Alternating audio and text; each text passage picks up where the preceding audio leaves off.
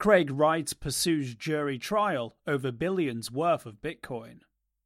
The London Court of Appeal has ruled that Craig Wright's case against Bitcoin developers can proceed to trial.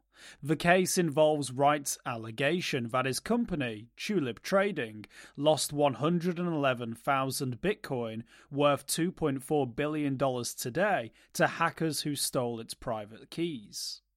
Wright is arguing that Bitcoin developers have an obligation to help asset owners recover those funds. Previously, a lower court had dismissed the case. However, the Court of Appeal overruled that dismissal, giving Wright a chance to pursue his case in front of a jury. Judge Colin Burse reasoned that Bitcoin's developers might have an obligation to, quote, introduce code so that an owner's Bitcoin can be transferred to safety, end quote. A jury will decide whether developers have any such obligation. Satoshi, or Fake Toshi.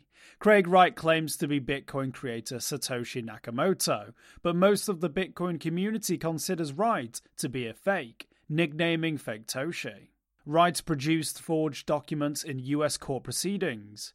Bruce Reinhardt, a US magistrate judge, once said, quote, I've previously found that Dr. Wright gave perjured testimony in my presence, end quote. Reinhardt also wrote, quote, I give no weight to sworn statements of Dr. Wright that advance his interests, but that have not been challenged by cross-examination, end quote. His current lawsuit in London names 15 developers as defendants. If Wright wins the case, the developers could become liable for lost or stolen funds.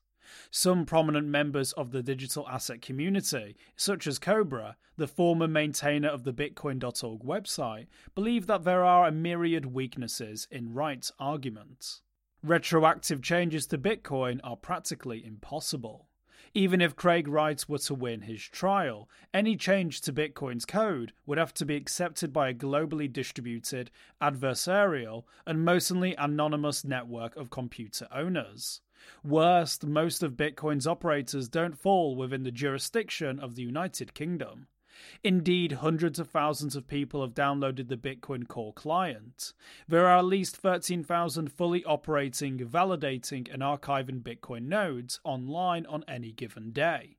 Bitcoin is simply the database and protocol that validates in consensus among those node operators. Retroactively reinstating any coins for Wright would require cooperation from thousands of node owners who are likely to reject any code fork. Ethereum's decision to roll back its blockchain to restore the 2016 hack of the DAO was highly controversial and reneged on Ethereum's code is law promise. It was also unique to the early history of Ethereum when archival nodes and miners generally cooperated and knew one another, unlike the current Bitcoin network. Any attempt to give Wright access to the supposedly lost Tulip Trading funds could cause a similar rift in the Bitcoin community, assuming that Wright can find any support among the Bitcoin community at all. Craig Wright's waning support for his trial. Initially, Wright gained the support of major influencers like lead maintainer Gavin Andresen and Bitcoin evangelist Roger Ver. However, Wright's support faded when he couldn't publicly prove that he controlled Satoshi Nakamoto's private keys. Andresen has now admitted that Wright fooled him. He'd previously gone to a private meeting in which Wright supposedly showed one proof of possession of Nakamoto's keys. Andresen now acknowledges that the proof was not definitive. More recently, Andresen updated his May 2016 blog post to acknowledge he made a mistake by trusting Craig Wright's claims. Nowadays, Andresen says he would rather stay out of discussions on Satoshi Nakamoto's identity. The subtext to Andresen's retreat is that Wright and his financial backer, once billionaire and CoinGeek founder Calvin Ayre, are ruthlessly litigious. The London Court of Appeal has ruled that Wright will have a chance to make his case. He alleges that Bitcoin developers have a duty to help him restore lost funds that were allegedly stolen from Tulip Trading. Increasingly, few Bitcoiners agree. For more informed news, follow us on Twitter and Google News, or subscribe to our YouTube channel.